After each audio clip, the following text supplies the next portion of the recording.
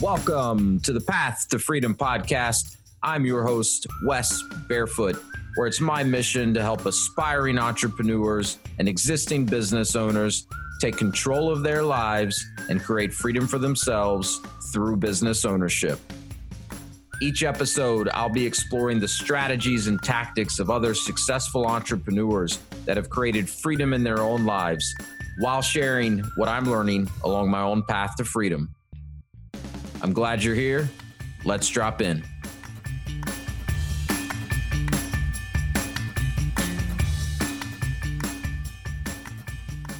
Hey everyone, welcome back to another episode of the Path to Freedom podcast. Today I'm joined by Earl Adams, and Earl is the CMO of Jay Galt Finance Suites.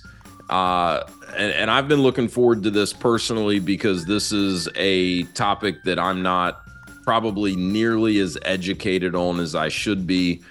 You know, at this point, owning multiple businesses, having even, sold one of our businesses recently. So I think anyone listening, whether you are already a small business owner or, kind of in that aspiring business owner category, this is an important topic that for whatever reason, I don't think gets talked about enough. So with that, Earl, thank you for being here, man. I appreciate you making some time. Yeah, no problem. Hey, I appreciate you having us. Yeah, my pleasure. My pleasure for sure. So tell us a little bit about, just at a high level, what does Jay Galt Finance Suites specialize in?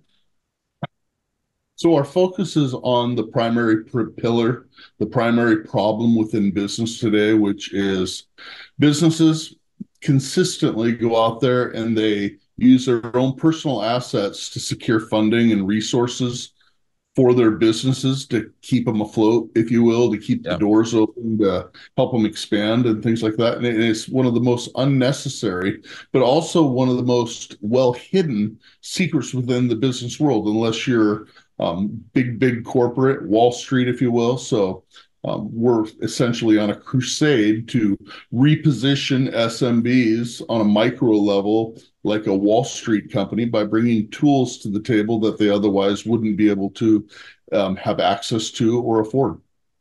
I'm sure we'll get into more detail as the conversation progresses, but could you give us a few examples of what some of those tools are and where you see, I guess some of the low-hanging fruit when you start working with a client? Well, it's probably better to frame it. I mean, if you look at last year was 594,000 businesses shut their doors forever. They did a polling like they typically do of those businesses when this goes on every year. Let's keep our data and analytics up, but consistently it's always the same data. And last year was no big change in that 83% of them said, if I had access to credit and capital, I could have kept my doors open, but I didn't. Yeah. But what's really unique about that is of the 594,000 that shut down, on average, they were left with over $80,000 worth of business debt that was now assigned to them personally in that exit. So our goal is to position businesses right off the bat to where they don't ever have to use their own personal finances, their personal credit to fund things for their business. And it's really simple, really, when you look at it, because every business that's an LLC or above, whether it's S Corp or C Corp, has what's called an EIN number. Mm-hmm. And the federal government, IRS, issues it. The federal government recognizes that as its own entity, which means it's a social security number for your business. What's unique about it is you can build 10 to 100 times the credit on that EIN number than you could ever get on your social security number. So it's ridiculous to utilize your own personal credit when it comes to funding and securing things for your business. But we have a tendency to approach our business like it's one of our kids. The difference being we co-sign for it forever, and it's wholly unnecessary. I have 5 boys and a girl. One of them's perfect. Just ask her; she'll tell you. But I don't believe it. They've all came to Dad at some point and said, "Dad, will you help me get an apartment? Will you help me get a car?" And they all get that that credit responsibility speech about going forward, and I'm not going to carry you, and don't do me wrong, but I'll help you out. Well, I hear business owners for the last 35 years of my life repeatedly say, this business is my baby, Wes. I love Yeah. it. It means everything to me. It's my baby. Well, if it's your baby, you're essentially saying this is my kid, but we'll co-sign for it and do it forever, perpetually, even risk everything that we've spent our life gaining to keep that baby afloat. Yeah. It's unnecessary. Yeah, it's a good analogy, right? Because like most parents are not going to want to co-sign for their kids forever. Like, sure, I'll do it to help you get started, but in the interest of helping you establish your own credit, teaching you, how to be responsible with it. And then the goal is, of course, eventually they're out on their own. They don't need your support, at least in that regard. So why is this not something that's talked about more often, or at least in my world, which is, I know you work with businesses of, kind of ranging sizes. I'm more involved with small businesses and the franchise kind of sector. And I work with a lot of funding specialists that are, there to help people get the capital they need to launch a business. But this is not something that I hear talked about very often, at least in my circles. Well, it's an unfortunate side to things that it's not even taught. So I Yeah. deal with people that have MBAs in multiple disciplines. There might be a PhD. Talked to a guy just a few days ago, straight out of Wharton School of Business. He'd had his master's. He's, should be the most educated there is when it comes to this stuff. And they Yeah. don't teach. And as such, we get professors calling us saying, can you do a breakout type seminar? We're constantly being asked to go and speak to people on this, but there's a bigger reason behind it. And I think it's a two-prong reason, really. Number one, the institutions, if they're lending money, why wouldn't they get personal guarantees if they can get it? You Yeah. need it. Why not get it? One of the big banks out there just hired 500 brokers this last year to get HELOCs put on out there. Their whole goal is to contact businesses. Hey, would you like a HELOC for your business? Just put your personal home up as collateral. Yeah. Look, they're not dumb. They're in the banking industry. They know what the failure rate is on those HELOCs. They also know what kind of money they're going to gain from the interest on it. And Yep. they also know what that appreciable asset tied to it is going to gain. So where's the bigger win? If you look at the epitaphs on the internet, which is bank-owned properties, it's astounding. It's horrifying. Now, the other reason is business credit's different than personal credit. Personal credit's almost auto magic, right? You get out, you get a credit card, maybe you get a loan on a vehicle, and all of a sudden you've got three different scores: one on TransUnion, one on Experian, one on Equifax, Hmm. and you're going, well, I made the payment at the same time. Why is my score differently? And it's almost magic how the stuff happens, and it's sort of a long process. Business credit's very, very intentional. Okay. It's intentional all the way down to the degree that if you don't know who you're utilizing and who you're dealing with, you're almost throwing spaghetti against the wall in the process of building out that credit. Meaning you need to know what the underwriting criteria is on the lenders that are offering corporate credit based on your EIN.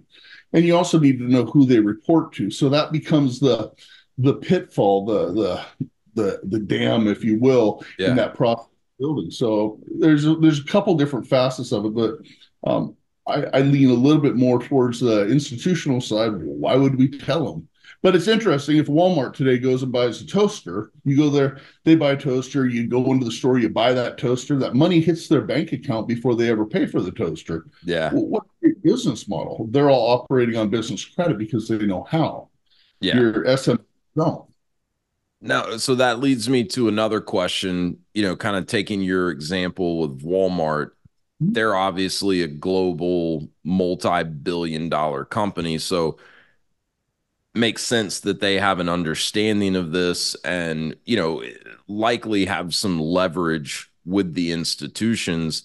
Is this something that, a brand new small startup business, if they have the proper guidance and education, can start doing themselves, or is this something that's kind of, excluded to larger, you know, billion-dollar companies? No, it's not at all exclusive. The difference is knowing versus not knowing. So they have an EIN just like your dog walking service has an EIN if they're an LLC or above. It's a social security number. You can build credit on it. If you look at it from the lending standpoint, there's lenders and there's borrowers. The people in the lending business are in the business of lending. They're looking for people to lend to. They're hoping that they hit the qualifications. So it's just boom, boom, boom. I gave you money. This is how we gain money. This is the business that we're in, right? So they're not out there to not give people money, but they have their own rules, their own guidelines, their own underwriting, their own things. In order for you to get money, you have to play your part in aligning things for them so that you can get it. And it's not difficult if you know how to do it. Anybody can go out and build business credit. That's the truth. The sad reality associated with it is, on average, your average business owner, A, because they're building out a business, but B, because it is a little bit difficult in knowing what paths to take. It takes them about 5 to 7 years to accomplish what my company can help them accomplish in 8 to 12 months. So Really? there's a faster path. But yeah, if you were to reach out into the ethosphere and you were to pull every single component of what it takes to actually systematically build corporate credit on a person's EIN number and compress it down chronologically, that's really what we've done. And, it's a daunting task initially, but once it's there, it's there. The rules don't really change, just the lenders and vendors change as time goes on. Okay. So using that example, what your firm can do in, typical 8 to 12 months, which someone on their own trying to figure it out, that's more like a 5 to 7 year process. What is that? Where is the company at, in that 8 to 12 months, if they're working with you guys? Should they be in a position at that point to where any additional capital they need, vehicles they need, go lease a warehouse? I mean, obviously it depends on the type of business and what their needs are, but should they at that point be in a position where they no longer have to leverage their personal credit to get what they need to keep growing and scaling their business? Yeah, the simple answer is yes. Everybody always has to be a good steward of their credit, right? Obviously, and many variables involved, I understand, but is that possible within a year to get to a point where you no longer need to leverage your personal credit? Well, our platforms help 43,000 businesses plus that would say yes, certainly. So yeah, it's definitely possible. There's actually 4 tiers of credit, so it goes up incrementally. Okay. It really your risk factor and then what you're really qualified for in lending. Tier 4 is the promised land where everything opens up. But here's the interesting thing. When people use terms like credit, people think, oh, here's lump money. Great, now I can go spend it. The reality is we spend money every single day in our business. If we're buying toilet paper, we're pulling money off the table to go and buy that toilet paper, Yeah. or we're paying for our cell phones or the fuel that goes in our rigs. Every single facet of how you spend your money should be done through corporate credit. Okay. The reason is that mechanism helps you build and establish credit as you go along. You're going to spend the money anyway. So it's not about taking out credit and spending unnecessary money. It's changing the way that you spend your money so that when you need the big money, you're already pre-positioned because you have a track record and a history, and it happens quickly.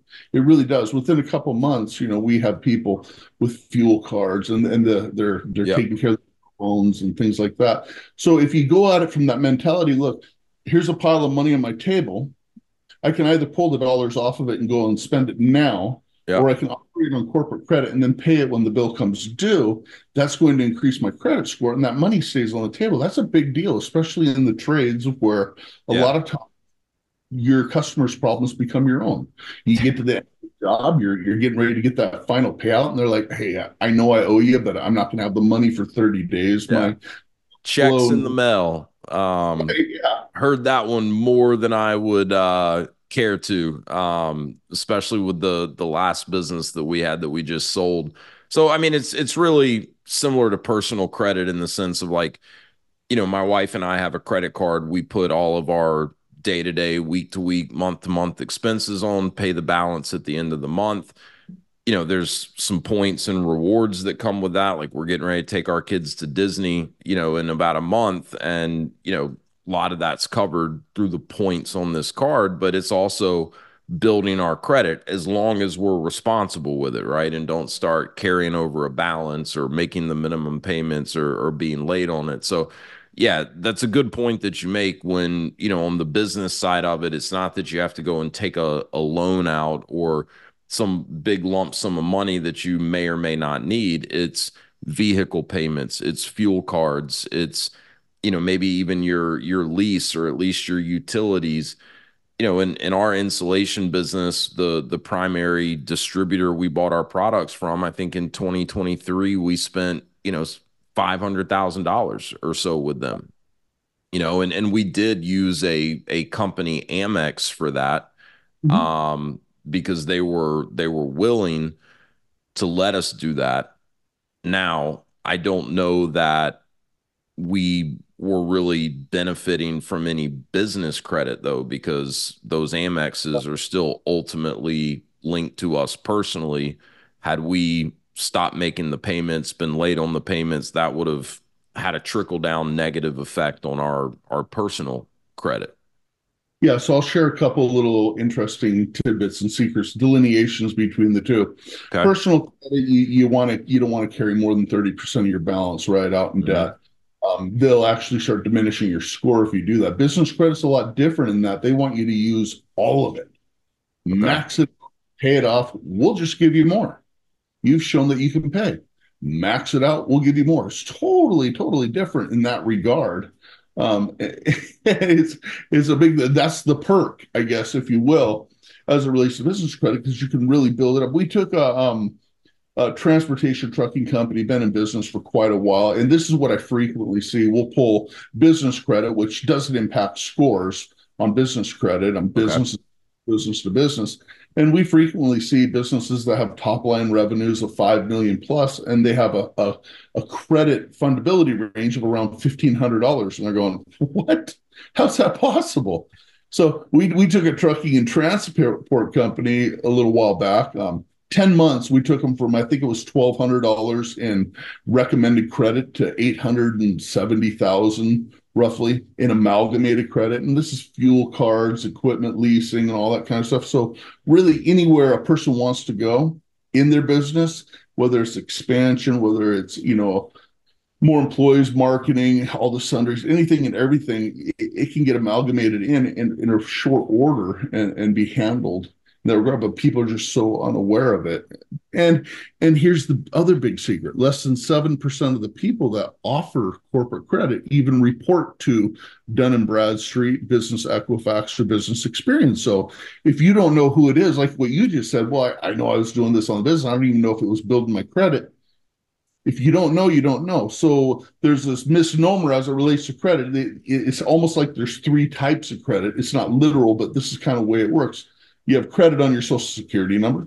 That's personal credit. And we have what we call business credit, which is here's my business name on it, and there's my name, and I'm doing it through my business. My EIN's attached to it, but my social security number is securing that. Yeah. So by default, they're going to still go after my social security number. Where you want to be is the promised land, which is just straight on your EIN. Because why do we get an LLC, Wes? To protect Well, ourselves. yeah, we want the tax advantages, right? It adds credibility to the business saying I'm a corporation, but we may have spent the last 25 years of our lives paying for our homes, setting up 401ks, kids' college funds, paying for boats and vehicles, and we want that corporate veil there. So a lot of Yeah. people have been in business for a long time. So one of the approaches that a person should look at is here, let's build up some corporate credit. Let's jump on the other side of the corporate veil, pay off these encumbrances, flop them back over on the other side of the corporate veil to where now it's standalone corporate credit and you're now clean and clear. Let's get that corporate veil repaired. So Yeah. it actually that's what it's intended to do. Yeah, absolutely. So, I guess another question that comes to mind as you talk through this. So, what are the first steps? And I understand that, you guys probably don't want to come on a podcast and give away, exactly what it is that you do for your clients, but where should someone start? And I guess the precursor to that question is, what about the guy that's been in business for 10 years, doing maybe a couple million a year in revenue? Is it too late to start working on building this business credit? Does this have to really be started from the inception of the business? Or, I mean, it sounds like you guys work with all types of companies. So this is not the type of thing where, if you didn't start working on these things early on, you've kind of missed the boat, I Yeah. assume. Yeah, we have one company that does $450 million a year. They've been around for 15 plus years. No problem. They're looking at it. Well, we're on the cap table. We're managing members. We have debts and encumbrances associated with the business. We're sitting over here on the cap table. We would love to have that cleaned up. Let's get this over where it belongs. Let's build corporate credit. And then I have it always comes to mind. We had a dog walking service. I was like, are you sure? Are you sure you want this? Yes, I want to add on to my garage. We don't have the personal credit to do it. And it doesn't take good personal credit to get great corporate credit. That's the Okay. other distinction. So it's important to know that. So at any point in time, once you know, then you know, right? It becomes a Yeah. dereliction of duty if you know that it's possible and you know there's a way to do it and you don't take advantage of it. It's a dereliction of duty, not only to yourself, to your family, but also the people that you employ and their family. So, right off the bat, as a company, you've got to make sure you're foundationally strong. And it doesn't matter to me to tell you, look, LexisNexis has a scoring mechanism. It hits about 125 different points. Lenders, insurance, and stuff like that, they're saying, hey, LexisNexis, should we give them money? Well, they're going, well, your address on your application here with your state license has an extra space where it matters. It's over here on your corporate license. And oh, your phone number's not listed on the 411 directory. And doggone it, you're using a Gmail instead of Bob is Bob at gmail.com and it's not Bob at bobsplumbing.com. That's Yeah. not very credible. You must be a pop-up fly-by-night. So Yeah. there's all different pieces that from a foundation standpoint, you got to get in place. There's about 125 of them. And knowing how to do it, how to navigate it and do it quickly, that becomes the secret. Now, I think back about one of the very first companies I ever helped. It was an interesting gentleman. He had a big steel erection building company, did Okay. add-ons, targets, and stuff like that. He said, I have to have this. I have to have this. It's just killing me. I got crews all over the place. I'm paying for welders and fuel and meals and hotels and all these things. I need corporate credit. I'm using my wife's card. It's going up and down. She's mad as heck. She can never go shopping, right? Got to keep my wife happy. Decline for groceries. Yeah. He Not a became good place to be in. he became a member with us and never actually logged in, never actually looked at the system or the platform that we have, never even created a username. And I'm like, what are you doing? Why wouldn't you do that? I just don't have time. Well, most business owners are really busy. Mhm. They're busy building their business. They don't have time to focus on this, no matter how simple it is. What was interesting is he had a 15-year-old daughter who said, I'll do it, Dad. Logged in and built stellar corporate credit for Dad. It was really that simple because this honestly paid my numbers if you know what steps to take. Right. So you guys have essentially built out a playbook of, start here and then it's step by step. Whereas, the average business owner that's not familiar with business credit, could they figure it out if they really set their mind to it? Probably, but it could take years and That's not the the best. Just like it's not the best use of any business owner's time to do their own books, hire a bookkeeper, right. right? Hire, someone like you guys that's done this countless times at this point, understands the formula, if you will, and you're gonna start, reaping the benefits of that far sooner. I can only assume. So, Well, we give away a free ebook. We don't mind telling you how to do it. We'll tell you how to do it. We'll give you an ebook. You still have to commit to going through the steps, and now you have to go through all. You better be good at spreadsheets, right? Um, there's a lot of quote unquote internet gurus out there that are in their vehicles or walking through a park doing a selfie on. If you want to build corporate credit, you want to get a new vehicle today. Credit card stacking is the way to go, and yeah, just one yeah. little piece in this big embodiment of what needs to take place. Number one, I don't take advice from people who do selfies in vehicles. I just don't, as it relates to business. But Well, they probably rented the vehicle for the day, anyways. so, I think there's a lot of that going on with the social media gurus out there. There's a lot of noise. It's hard to know who's legit and really knows what they're talking about, and you always got to look at kind of what's their motivation behind it. But anyways, yeah, I mean, to me, it's one of these things, and I think a lot of small business owners struggle with it, where they just get bogged down in the weeds. And I think sometimes it's almost intentional because it's a distraction. It makes them feel busy, but it kind of frees them up from having to go do the hard work that they really should be spending their time on, where they can move the needle in their business. I think it's why more small businesses don't scale beyond a certain point, because owners are either not comfortable delegating or building out a team. And to me, a team can be, vendors, subcontractors. It doesn't have to be direct, hires reporting right up to you as the owner. But you see it all the time. I mean, in my world of franchises, you can look at any franchise organization, even very established, very successful brands, they're all going to have, a bell curve in terms of franchise owner performance. And, the things that the top performing owners, and that could be top performing in terms of, they've scaled to, many locations. They, are the highest volume franchise owners in the system. It could also be someone that's smaller in terms of volume and units, but they run a very profitable business. They've focused the majority of their efforts on the things that only they as owners can do, and they figured out how to delegate everything else. And to me, this is a perfect example of that, where, why spend who knows how many hours trying to figure something like this out on your own, when you could just bring in experts, get the results a lot more quickly, but also just, keep your time free to focus on the areas that only you can really have the most impact. Mentor of mine, Jack Daly, drilled something into my head years ago.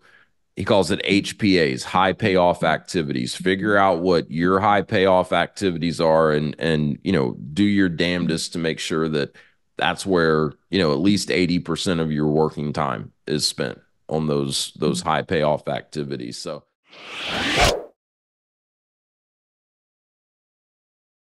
if you're listening to this podcast, then there's a good chance that you're looking to create more freedom in your own life. There's also a good chance that you realize that owning your own business can be a great way to take more control of your livelihood and create more of that freedom that we're all looking for. Also, if you've been listening to the show for a while, you realize that I specialize in franchise ownership. In addition to owning franchise businesses myself, I have a franchise consulting firm, Path to Freedom, where I help people navigate what is typically an overwhelming process of understanding franchising, identifying specific franchise companies that could be a fit, and then conducting the due diligence in a thorough and efficient manner with those franchise brands.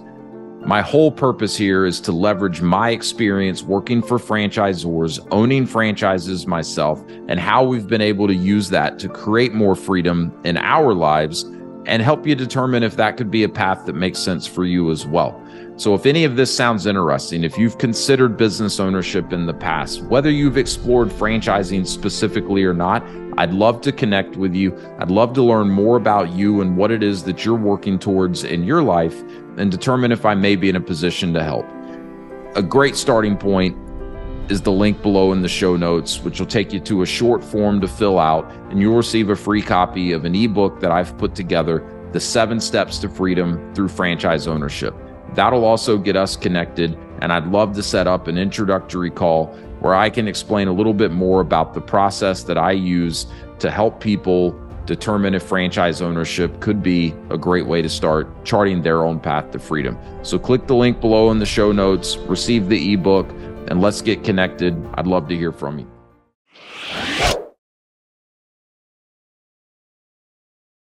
Anyways, I digress from that point, but you mentioned something earlier that I think is important to maybe, highlight here, which is the cash flow benefits that can come from building good business credit. I think last time you and I talked, I shared a little bit of our experience building an insulation business, and it was a great business in terms of, potential. We pretty quickly ramped it to a 7-figure business.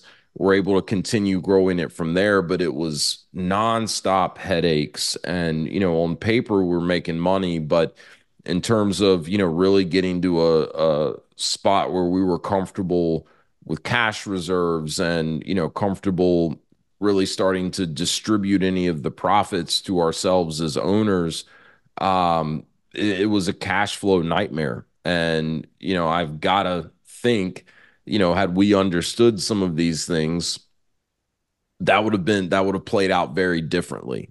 And so curious, what are maybe some stories or some examples where, your firms come in with an existing company and, help them really free up cash flow that's so critical to any business, but especially businesses that are earlier on.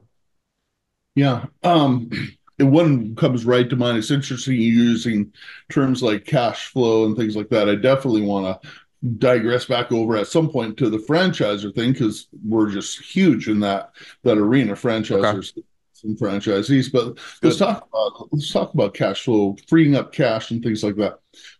We actually have a platform that we will give people for forever. We sold it for $3,600 a year. It's cash flow mapping, and it's a way to actually know where your money's going. It's simple algorithms. You just type in the normal stuff you put into QuickBooks, and it'll actually break it down in KPIs and graph it. We had a Mexican restaurant we were dealing with, and their top 3 selling items they were losing money on. But it was the top 3 items that they sold, but they lost money every single time. They're like, we can't get rid of it because everybody comes in and then somebody's ordering something different. So what do we do? So we plugged all those things in there and looked at the labor, looked at the expenses, looked at the time, looked at everything. And it literally broke it down and mapped out where their money should be going and how they should be allocating the money and what the adjustments are to turn it into a profitable item. And on the front side, people go, well, if you're selling for $1 and not making the money, sell it for $1.50. It's not as simple as that, right? It's because food prices fluctuate. It's almost like the stock market when it comes to food. So really understanding all the different nuanced things behind it. But now if we talk about cash flow modeling as a business as a whole, anytime the best way to look at it is every dollar that comes in, throw it on your kitchen table instead of the bank, instead of on a spreadsheet. Not literally, but if you were to proverbially throw it on the kitchen table, and every time you had to pay for something, you pulled money off that table, that pile's going to go down, and then it's going to go up, and it's going to go down as money comes in and out, the ebb and flow of it. But as it relates, especially in the trades industry, where you're paying for employees, you're paying for products, or maybe you're a real estate investor and you got to go to Home Depot and you got to go to Lowe's, you got to go to Grainger, United Rentals, get equipment and things like that. By the way, all vendors that we have that will report to your business credit. If that money stays on your table, let's say you're rehabbing a house and your closing's 30 days farther than your anticipated date. Okay, my cash stayed there for X amount of time. By the time the cash comes off the table to pay the debts on the credit, well, now my credit has extended again, right? Now that credit's freed up. So it's like this, right? It's on the table and credit goes like this, the cash goes up, and then you got to pay off the credit. Well, as you're paying off the credit, the cash goes down, but the credit goes up. So Yeah. it's like pulling your money. Now, people who have more than one LLC, there's a leveraging aspect there. If you can build $1 million in credit on this LLC, a million on this LLC, a million on this LLC, they can lend to each other. All of a sudden, now you have 3 million available versus a million. Okay. So there's so many different facets to it. There, and we can talk about this one till the cows come home. Yeah. Frankly, Well, and I mean, it's probably one of the biggest thing that kills new small businesses before they really, they're either undercapitalized from the get-go, or they get into cash flow, issues in the first 6 to 12 months, and they don't know how to manage that appropriately. So I mean, we learned that lesson because the other business that we've built and still own, at least the other franchise business, we don't have those cash flow issues. It's a custom made product, pretty high ticket. Take a 50% deposit at the time we sign a sales contract with the client, because everything's made custom. Then we order, then we have terms, kind of like your example with Walmart and the toaster. We're paid in full, on those jobs before we have to turn around and pay for the product. So, very, very different look. And, I'll take a good cash flowing business any day over one that's got slower cash flow. Or, leverage a smart business credit strategy to alleviate some of the strain of a slow cash flowing business. well, here's another fun way to look at it. Most of us have went to a dealership and bought a car. Mhm. We go through that whole rigmarole of buying the car, negotiating this, that, and the other. We think it's all done. We end up back in the finance office, and they tell us all the neat stuff we can get for our new investment, right? Mhm. And one of those things is you can get a service contract because, these cars nowadays are like laptops on a skateboard, and you're going to run it through the winter. You probably want a service contract for the low, low price of $4,000 or $5,000. Yeah. You want to protect your investment, and this is going to be good for 3 years, right? Or 4 years. You got to protect your investment, except this investment that they're talking about is a depreciable asset. But we'll go and we'll spend 4 or 5 grand so that if the transmission goes out, the engine goes out. And I'm not saying don't get it. I'm a huge advocate, especially if you utilize them. Yep. But for similar money, a person can protect their appreciable asset for the lifetime of it against the number one reason it might fail. Yeah. Right? You got to worry about your engine, your tranny, your electronics, your wheels, blah, blah, blah, blah, blah. Your business, the number one reason it has a chance of failing is you run out of money. You don't have it when you need it. Yep. Why wouldn't you? Why wouldn't a person leverage against it? Look, I say that sort of from a pulpit here Yeah. because I owned and operated businesses for 35 years. I built businesses, and even a young age, for my first lemonade stand, I sold some lemonade and I took my profits and bought some more lemons. And then I thought, well, I can have John and Mike open a stand and I'll buy their lemons and sugar and I'll get them selling for me and I'll take a piece off of it. So I went and invested all my own money in more lemons and sugar. And then it started raining. And it rained for 3 weeks, and John and Mike lost interest. Yeah. My skinny butt left the sugar by the garage. It all melted in the rain. The lemons went bad, and my business was gone, right? Yeah. But it's that basic lesson. We never learned it, and I didn't learn it. 35 years, I never knew. I didn't know. I mean, I kind of knew you could, but I certainly didn't know how. And frankly, Yeah. I was building the business to figure it out. I wish I'd known then what I know now, but I didn't, right? When I think a lot of times, the not knowing how, that's where people stop, right? Whereas, like, if you go to the links to, it looks like you guys offer free consultations and a variety of steps before anyone has to commit to you and actually, pay anything. But once you've paid something and now you've got someone else kind of driving or pushing you to do what you need to do, like that's what it takes. to really start taking steps in the right direction. So I want to bring you back to the franchisor, franchisee. Sounds like you guys have some experience working in the franchise sector. So what are your thoughts there? Is there anything different that you may advise someone that owns a franchise versus someone that owns their own kind of independent business? So like the franchisor or franchisee Hmm. model, well, I mean, you know as well as I do, you have to have X amount liquid when you come into a franchise. Yeah. Typically, they're going to get that, and they're going to get you in, and you've got this pie in the sky. This is the amount of revenue we do on average per unit. Really, the goal is for the franchisors, for that individual that's already learned all the constructs, to open up other franchises, right? Yes. A huge expense as a franchisor to try to go and find new people. Then Yep. there's that training period, that acclimation period. The big win for them is if they can diminish that cost to find other franchisees, and the franchisees already positioned in a way that throughout the course of this, they're already pre-positioned financially to go and pop up multiple franchises underneath that umbrella. They're far better served. So when we sit down with franchisors, they're literally changing their disclosures midstream and sending out addendums. I mean, they're going, you got to do this because they know if they're already positioned with credit, capital, and resources they wouldn't otherwise have. Not only does it secure against debts and encumbrances that might cost them their home and their vehicles, but it repositions them as a real, true corporate entity that has the ability to go and do more. And people think, well, oh, man, there's a reason you pay for insurance, right? But you don't know how to write the policy. It's not like anybody can go out and go, I'm going to do the insurance myself. I'm going to Yeah. write my own policy. I'm going to invest. I'm going to put it in a bank account, blah, blah, blah, blah. They don't because there's an ease of use. The same thing with this. That's why we have our own internal credit consulting team. We recognize that right off the bat.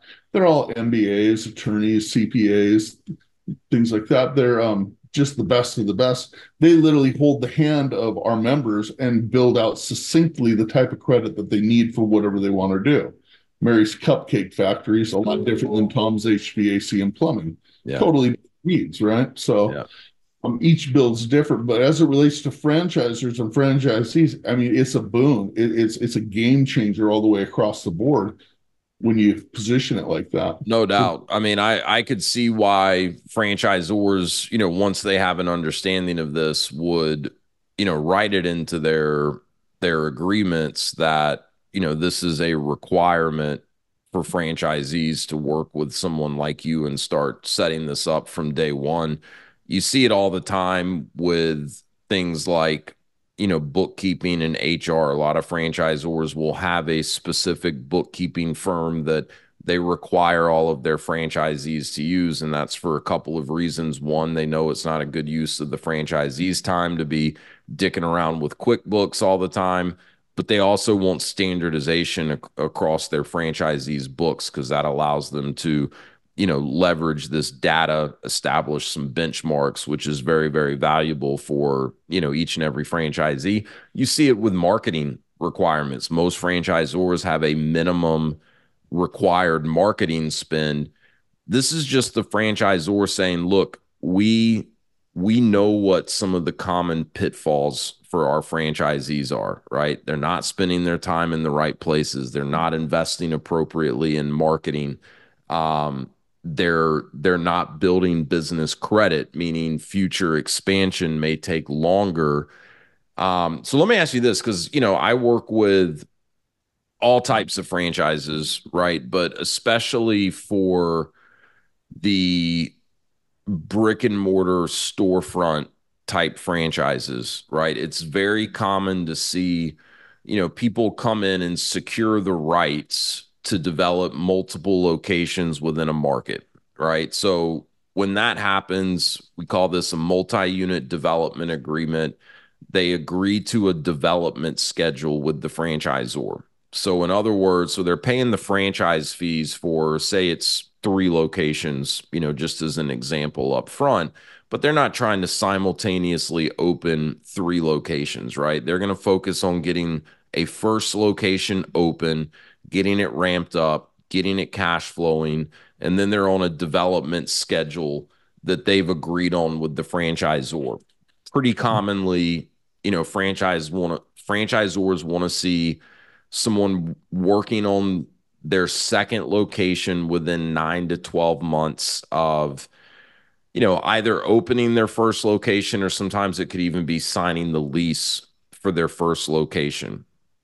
All Yeah. right. And so sometimes I see a bottleneck or a little bit of a disconnect here, especially if someone's going kind of a traditional SBA lending route where, the bank's going to loan them the money for the first location. And as long as they've got good credit and, enough liquid to put their cash injection in and, kind of satisfy what the bank's looking for, I don't often see people run into issues getting the loan for location number one. But a lot of times by the time they're ready to start looking at location number two, where they're going to be signing another lease, they're going to be doing another build out, depending on the business, they're going to need equipment, inventory, whatever the business requires to actually open and start operating. A lot of times the bank wants to see 12 months of positive cash flow before they're going to consider writing a loan for a second location. And a lot of times that would take someone well out beyond this development agreement that they've agreed to with the franchisor. And I will say, in my experience, most franchisors have some flexibility, and they're going to work with their franchisees if they do run into some sort of a bottleneck and it's going to take them longer to get the next location open, as long as they feel like their intention is to keep moving the ball forward and open as soon as it makes sense to.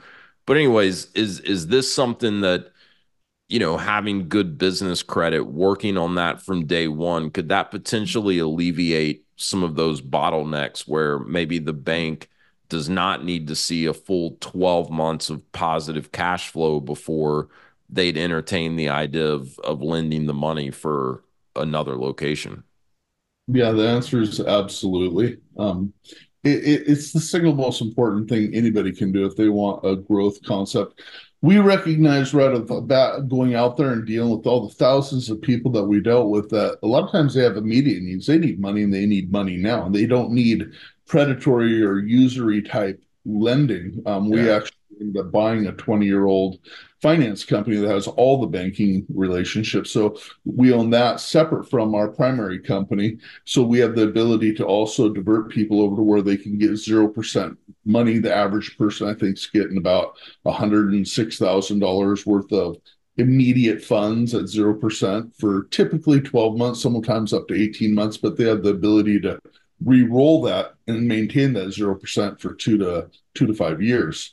Okay. So that solves a big problem. But then there's 17 other different ways where they can get the big money. I mean, we have some in funding right now for $200 million plus. So, but as it relates to the credit side, really, Wes, if you could say to someone, picture this and imagine this, if you will, 9, 10 months down the road, you are sitting in a situation where and you absolutely know that no matter what you ever need as it relates to credit, resources, and funding, is always going to be at your fingertips. And it's just almost like collecting baseball cards when you look at the suite of lenders and vendors that are available. Got it, want it, need it, got it, want it, need it, and it's there. That all of that pressure is off. So now anything and everything that you want to do going forward in your business, your initial dream, your initial plan is already pre-plotted. And it's so achievable. And it's just one simple little thing. It's your EIN number. What are you going to do with it? What's the point in having a social security number you never build credit on? There's no point. What's the point in having a business social security number that you don't ever utilize? Yeah. So the answer is yes. 100%. We do it all day, every day. That's what we do. We're almost evangelistic about this crusade that we're on because we watch Wall Street dry up on the daily. Stores closing, legacy stores that have been there forever that are gone. And it's a ripple effect that people don't really see. the business owner certainly is affected, their family certainly affected, but then there's the Mhm. employees of, and the families of those employees, then the families that take care of those families, maybe the church that supports them, and the existential things. Those ripples go a long ways. If you can impact what causes the ripple, that stone in that flat piece of water, which is business credit, then you're protecting things that you may never even be aware of. And it's so simple, but people are unaware of it. It's this jealously guarded secret, I guess. But we're disruptors in an industry that didn't exist before, and we're just changing lives, and I love it. Whether Yeah. you do it on your own or you do it through us, we'll certainly show you how to do it on your own. We're happy to do it because we really truly care from that standpoint. If you'd like an easier path, maybe you don't have the time, a person can certainly work through us as well. Yeah. That was others out. Yeah. Well, I think it's a great mission. This is absolutely a topic that needs to be talked about more because you're right. It's not taught in business school.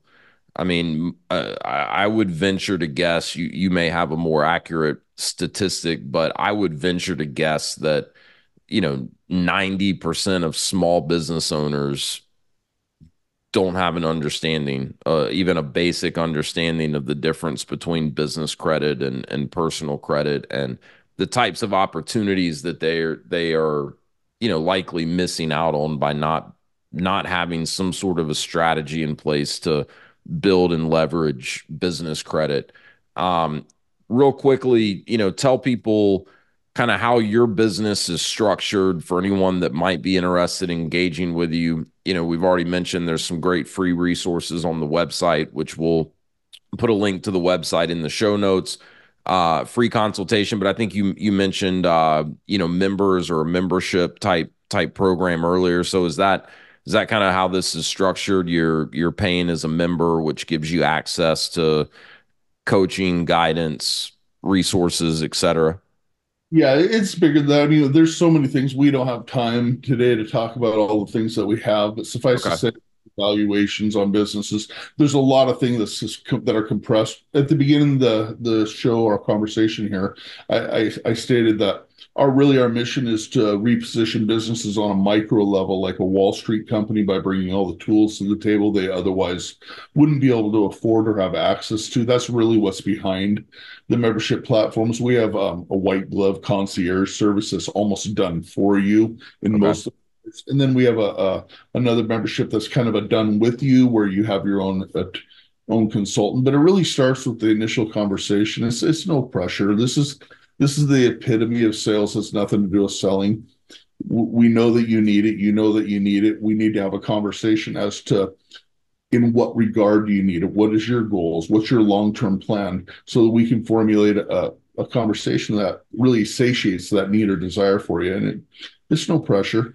Yeah, it's a membership type platform. And know this, as a company, we are constantly on the hunt. We're acquiring other companies, bringing them to the table, just to improve and improve upon that journey. But right now, it's unbelievable in the lives that we've been able to change already. Well, I was scrolling through the website. I mean, there is a lot that you guys are offering. So, encourage anyone that's listening and knows this is something that you need. Go get at least start educating yourself. Even if that's just doing some research. I mean, they've got some great resources on their website. I think you mentioned you guys have a YouTube channel that you're regularly posting, good educational type content to as well. So we'll link all that in the show notes to make it easy for people to find. I think Earl had mentioned, you know, fine for people to email him as well. I So mean, I have a great team of professionals that have all been there and done that. The average age of one of our people is around 50 plus. So we've all been out there doing it. We've just kind of aligned under the banner here of Jay Galt to engage in this crusade. We want everybody to know we're like Paul Revere, riding through the countryside saying, your credit is messed up. Let's fix it, you know? you're not leveraging your business credit. Yeah. I love it. I love it. Well, Earl, anything you'd like to leave the audience with before we wrap this one up and put a bow on it today? If you're a business owner and you're building your dream, you're also affecting other people's dreams. If you know and you understand what needs to be done, it becomes a dereliction of duty not to explore it and take advantage of it. Whether you're doing it for yourself or with somebody else, you also now have a responsibility to move forward and protect against the number one reason why your business might not be there tomorrow. It's a great point. Very well said. Well, hey, I really appreciate it. I learned a ton, just in this conversation today. I have no doubt that the audience will as well. So love the mission that you guys are on. Wish you continued success. And, hopefully this podcast will, help some business owners, even aspiring business owners, understand a little bit more about business credit, know it's something they should be focusing on.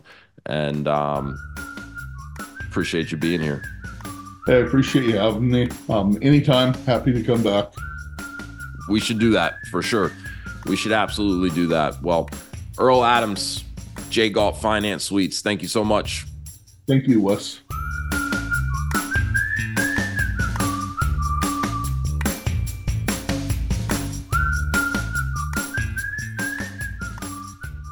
That's a wrap. Thanks for joining me today, and be sure to subscribe wherever you get your podcasts so you'll know when a new episode is released. You can also check me out on my website at www.path2frdm.com. And if you want more information about franchising or just want to say hello, feel free to contact me at wes@path2frdm.com.